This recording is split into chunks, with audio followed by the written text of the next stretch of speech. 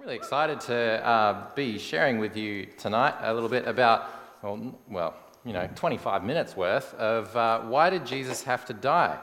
And I don't know about you, but you've probably noticed if you've hung around churches and Christianity for long enough that the cross is really central to the church and what Christianity is. It's kind of like the symbol or the almost the logo of Christianity, but for those of you who know or are aware of history, the cross is like a really torturous death for somebody. It was something that the Romans used to crucify enemies of the state. It was basically a public humiliation for whoever was experiencing that. And but we as Christians in Christianity, we've kind of made it like a centerpiece of the faith. So I guess it begs the question to ask, why did Jesus have to die?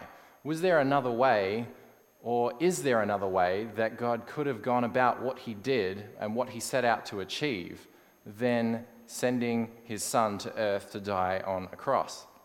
Because Jesus makes it really clear through the Gospels that during his time on the earth with the disciples, he would constantly be talking to them and telling them that his purpose was to die and then to be raised to life so that everybody who believes in him would have their sins forgiven and inherit eternal life instead of inheriting eternal death, which is ultimately the payment for sin, for evil, for wrongdoing in the world.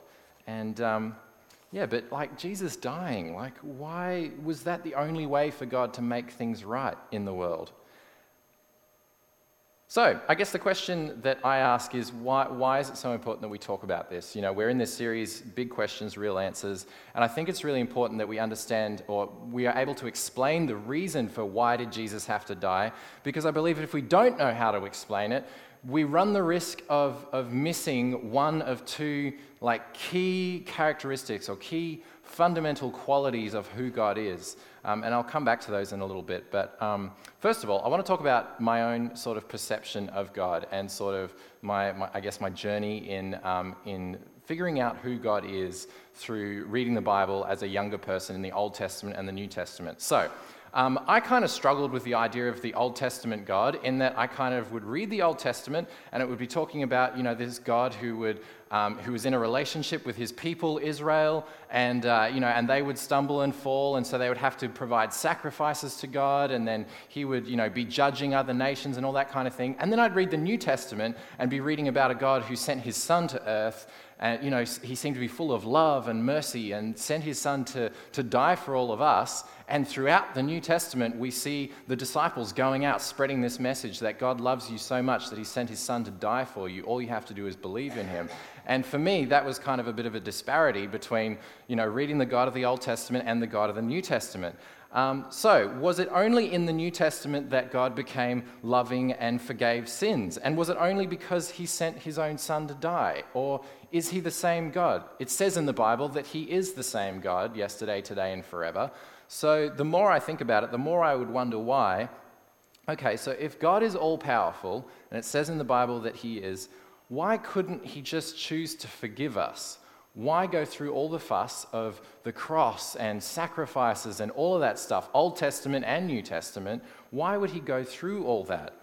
It would seem, to me anyway, as a younger person, it seemed really, ancient or vengeful or kind of angry of God to be demanding sacrifices for the things that we did wrong, when if he's all-powerful, surely he could just choose to forgive us and just be merciful, or at the very least, forgive those of us who say we're sorry, who would go, okay, God, I admit I'm not all that great, please forgive me. And God would be like, okay, no worries, I'll forgive you. So with all these questions, it can be very tempting as a Christian to just look at the life and the teaching of Jesus and kind of try and move past his death, because the deeper you drill into it, the more questions that come out of it. So I guess that's where I'm coming from tonight in terms of wanting to answer this question, why did Jesus have to die? So in attempt to do that, I'm going to give 3 reasons. And these reasons are kind of, I guess, a compilation of ideas and thoughts that have come from people much smarter than me, basically, from reading books and stuff like that, that hopefully try and summarize all of this in a relatively short space of time. So, why did Jesus have to die? Number one, because true forgiveness is costly. And if you've ever had to truly forgive someone in your life, you'll know that it's not something you can just decide to do. It's not something you can just turn on all of a sudden. I guess in an economic world, let's just talk about money because it's simple. If you lend a friend a car, your car, and they take it out and then they cause an accident, and they cause a bunch of damage to your car and maybe someone else's, and your insurance refuses to cover it because you weren't the one driving, then you've got two options. You can either get them to pay for the damage that was done to your car and to their car, or you can pay for the damage yourself. The cost or the expense of the damage that was done doesn't just evaporate. Someone's got to deal with it. It's either going to be you or that person. Now the thing is, in a human world with human relationships and our complexities, it's actually really, really difficult to put a value on the damage that is done. You know, when somebody's reputation is tarnished, or when a relationship breaks down, or anything like that happens to us in our lives, it's really, really difficult to try and put a value on the damage that was done. And it could be an opportunity that was taken away from you. It could be a way that you were betrayed or something like that. And even if the person comes to you and says, "Look, I'm really sorry, I didn't mean it," or whatever, it still doesn't take away that feeling of there's got to be payment here. Someone's got to pay for this. And so this, when that happens to you, when an injustice happens to you, something bad happens to you, even if the other person says that, "Oh, look, I'm really sorry," you got one of two ways that you can respond. It's really tempting to look for ways to make that person suffer, or either by confronting them and bagging them out, or maybe avoiding them, giving them the silent treatment, trying to smear their reputation. And possibly, maybe, after a while of seeing them kind of squirm and suffer, then maybe you might start to feel a little bit better inside, because you're like, okay, well, I feel like the world is squared again. I feel like we're even, so maybe I can move on. But the problem is that in us, that kind of response leads to us feeling jaded. It can lead to us being really hard-hearted. And what can also happen is that when we come across situations or people that remind us of that person, then we're often tempted to tar them with the same brush and instantly assume that they're going to hurt us in the same way, because we've built up all these barriers of resentment. Also, the other thing can happen when you respond like that. It encourages like a cycle of retaliation from them, right? And so it can go on and on and on. And basically, there's never an end to the cycle of evil that has come upon you, and you've participated in and kept it going. So that's one response. The second response is you can forgive them. And honestly, that's a lot harder, because forgiveness, it means absorbing the cost of their actions to prevent that cycle of evil continuing in your own life or in someone else's.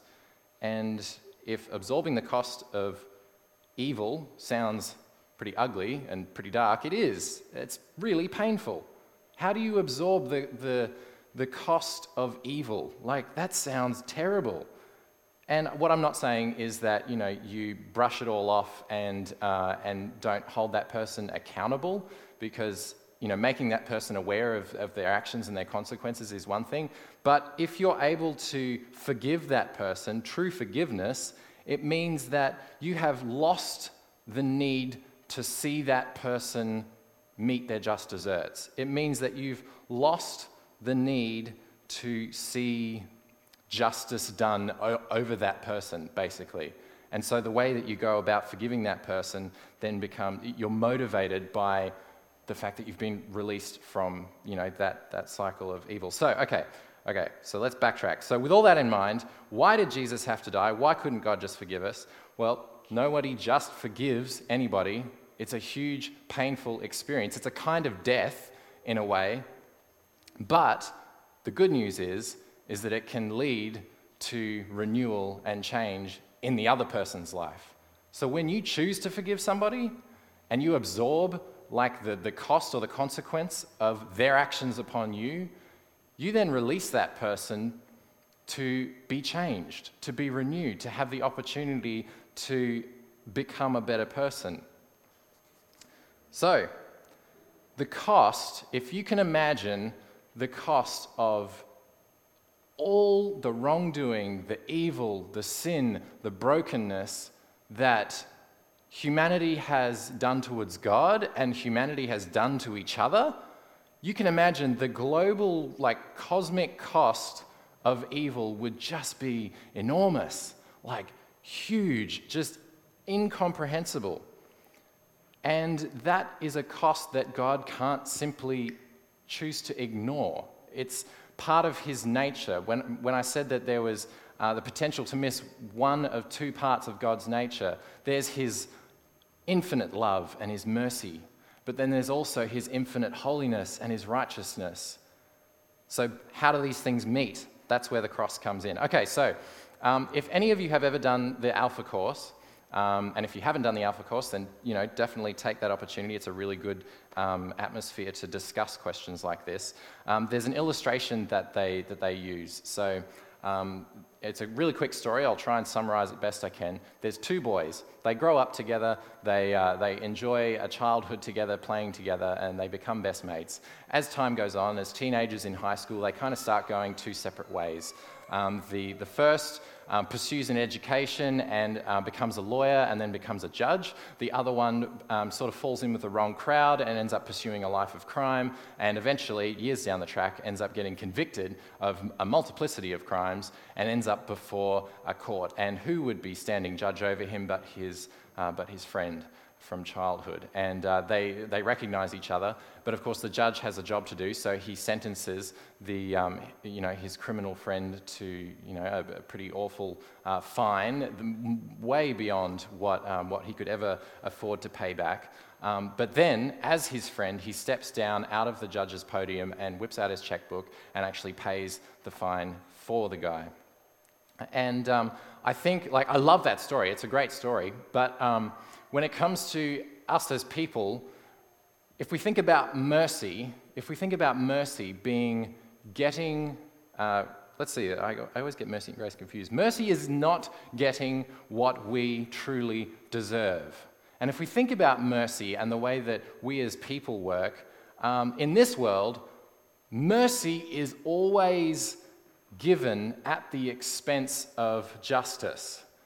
In the story of these two boys that grow up together, and then the judge that says, okay, well, I got to sentence you, here's your fine, but I'm going to pay it for you. In that world, if you could imagine, if that really happened in real life all over the world, what kind of world would we live in? Because all of a sudden, you've got these people that are just kind of willing to give other people a second chance in the justice system when, these people have killed other people, there could be a multiplicity of crimes there. But what kind of world would we live in if all the judges were just merciful and keen to give people a second chance, so they let them off the hook all the time? It just wouldn't work out. So the problem for us then, in answering why did Jesus have to die, how can a God who is supposed to be all that is good, completely righteous and holy, how is he expected to just shrug off all the wrongdoing and injustice in the world? What kind of world would we live in if the circumstances, or what kind of world would we live in if the consequences of breaking the law were just excused willy-nilly by judges so that they could be merciful? Who would pay the price? The difference is that God, being both all-loving and all-merciful and all-just, all-righteous, and all-holy, is that God he didn't exercise mercy at the expense of justice. He exercised his mercy to us through his justice.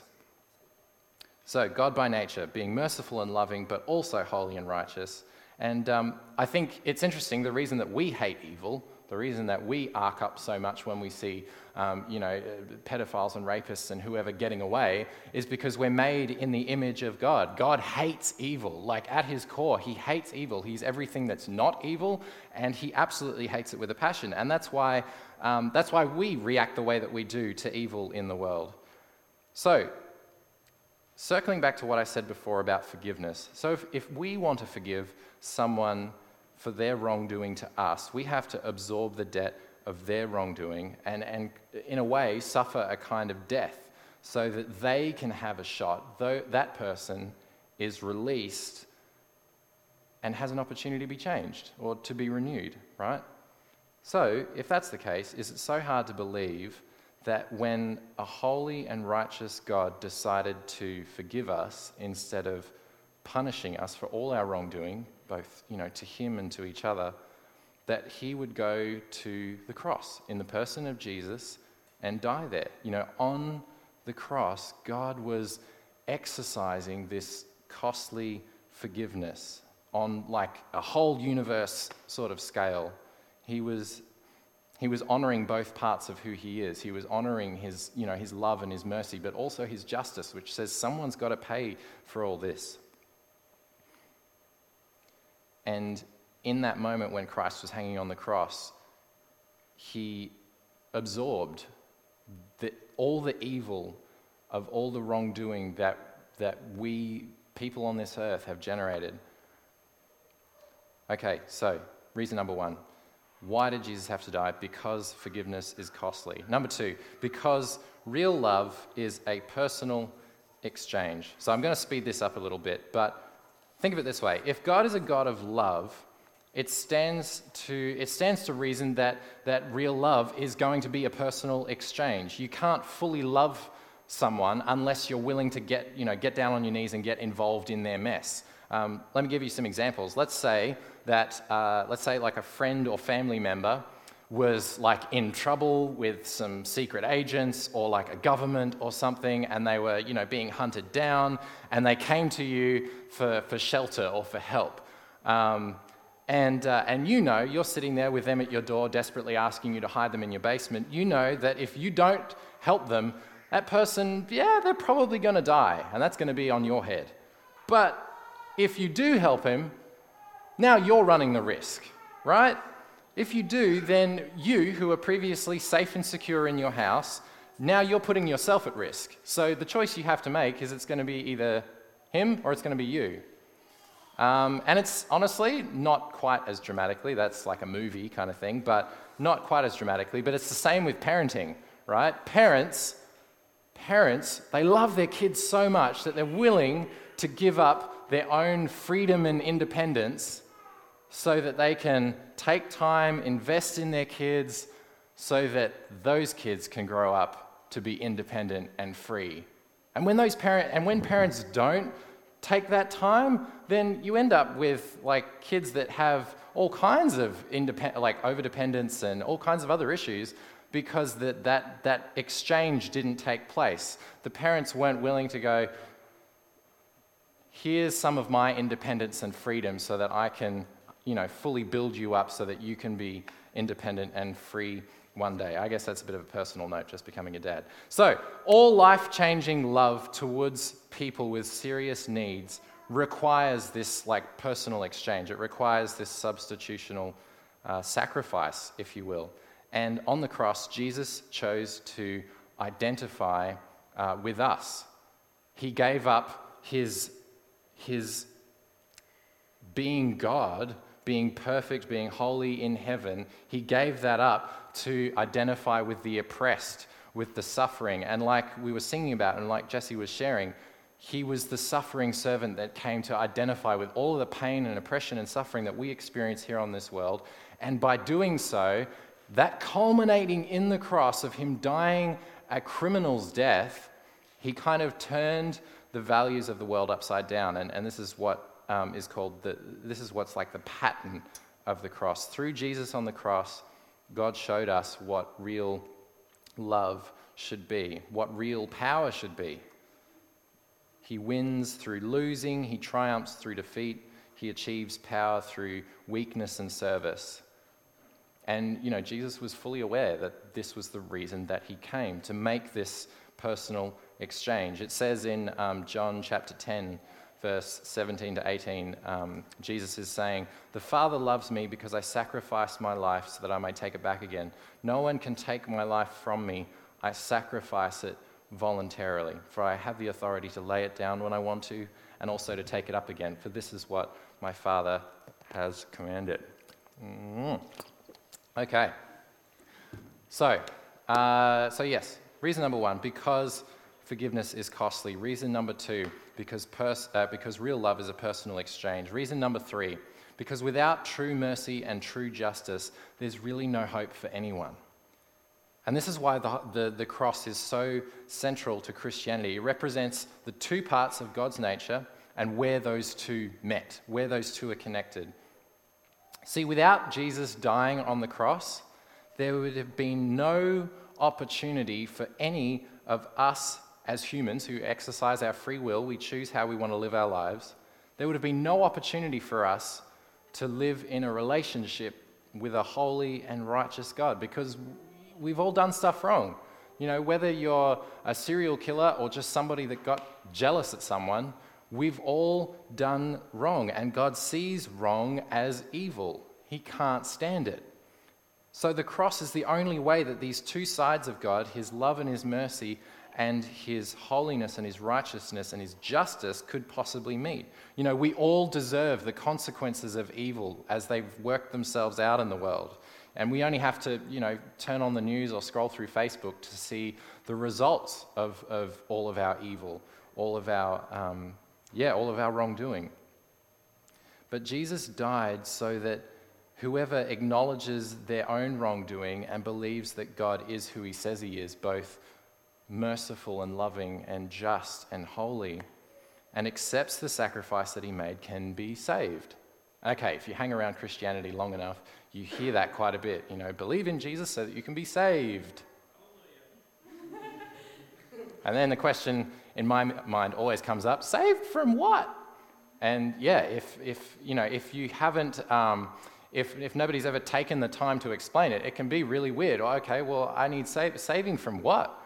Well, it gets pretty grim here, but saved from the destruction of evil. Honestly, saved from the destruction of evil. God is holy and he is righteous, and one day he's going to destroy all the evil once and for all. But, oh, thank goodness for the but. God is also merciful and loving, which is why Jesus had to die, so he could separate us, the people that he loves, from the evil that he hates. On the cross, God defeated evil. He took away its power from our lives, but at the end, God's going to destroy evil. And the cross is the only way that God could make this happen. So for me personally, I take great comfort and assurance that while I've sinned, I've done wrong and I've contributed to the evil in this world, God still loves me and he's made a way for me to be forgiven. But he's also made a way for the consequences of my sin, my contribution of evil to this world. He's made a way for that to be destroyed as well. And so we're going to come into a time of communion really shortly. And I guess communion in the reason that Jesus asks us to do this is to remember why he died on the cross. So if I can ask the team to kind of, come through and distribute communion. There's the passage in Mark where Jesus is sitting with his disciples and he says, it says in chapter 14, verse 22 to 24, as they were eating, Jesus took some bread and he blessed it. Then he broke it in pieces and gave it to the disciples, saying, take it, for this is my body. And he took up a cup of wine and gave thanks to God for it. He gave it to them and they all drank from it. Then he said, this is the important bit, this is my blood, which confirms the covenant between God and his people. It is poured out as a sacrifice for many. So as the communion goes around, I just want us to look at this question one more time. Why did Jesus have to die? and look at it from God's perspective. Why did Jesus have to die? Thing is, even Jesus himself was asking this question the night that he was betrayed, the night that he was arrested, and the day he was going to be put on trial. Jesus was asking himself this question. He was saying, God, is there any other way? Is there any other way that we can do what we've set out to do here? And the reality is there wasn't, and there isn't. Jesus would have to die on a cross for us. And I think it's really interesting and really fitting that the events of Jesus' trial all point to this purpose. Put it this way. There's people involved. The people that were involved in convicting Jesus of his crimes. They're all humans, all enacting their own free will, but they're playing out a story that God had foretold from the very beginning. He had it in mind the whole way along. And it was God's plan of forgiveness. Jesus is brought to trial by these religious leaders, and he's standing before Pilate, the Roman governor, who is basically the final say as to whether this guy lives or dies. And Pilate, he's standing there. He's got his own stuff going on. He's got a country to run. And in an attempt to sort of pacify the mob that are there, that are trying to get Jesus executed, in an attempt to, please them, maybe make a few friends, and also give them a chance to see Jesus' innocence, he brings out a criminal, Barabbas. And this whole personal exchange thing could not be more real than what happens in those next few moments. Barabbas comes out, he's an infamous murderer, and he's a big enemy to pretty much anyone in the Roman Empire. And Barabbas is standing on one side, Jesus is standing on the other. And Pilate asks the crowd, who am I going to release? Who do you want me to release to you? This innocent guy that you call king, or Barabbas? And in that moment, the crowd that were compelled by the religious leaders, they cry out, release Barabbas. Let the disobedient sinner, murderer, go free. Let the guilty guy go free. And that's us. In that moment, that exchange happened. There was Jesus, sentenced to die by Pilate, because the crowd said, let the guilty guy go free. That's where all of us are in reality. And, Pilate responds, okay, well, you want to release Barabbas? What do you want me to do with this guy? What do you want me to do with Jesus? And they all say, crucify him. Crucify God's innocent son. Crucify the suffering servant that we talked about, or that we sang about in that song.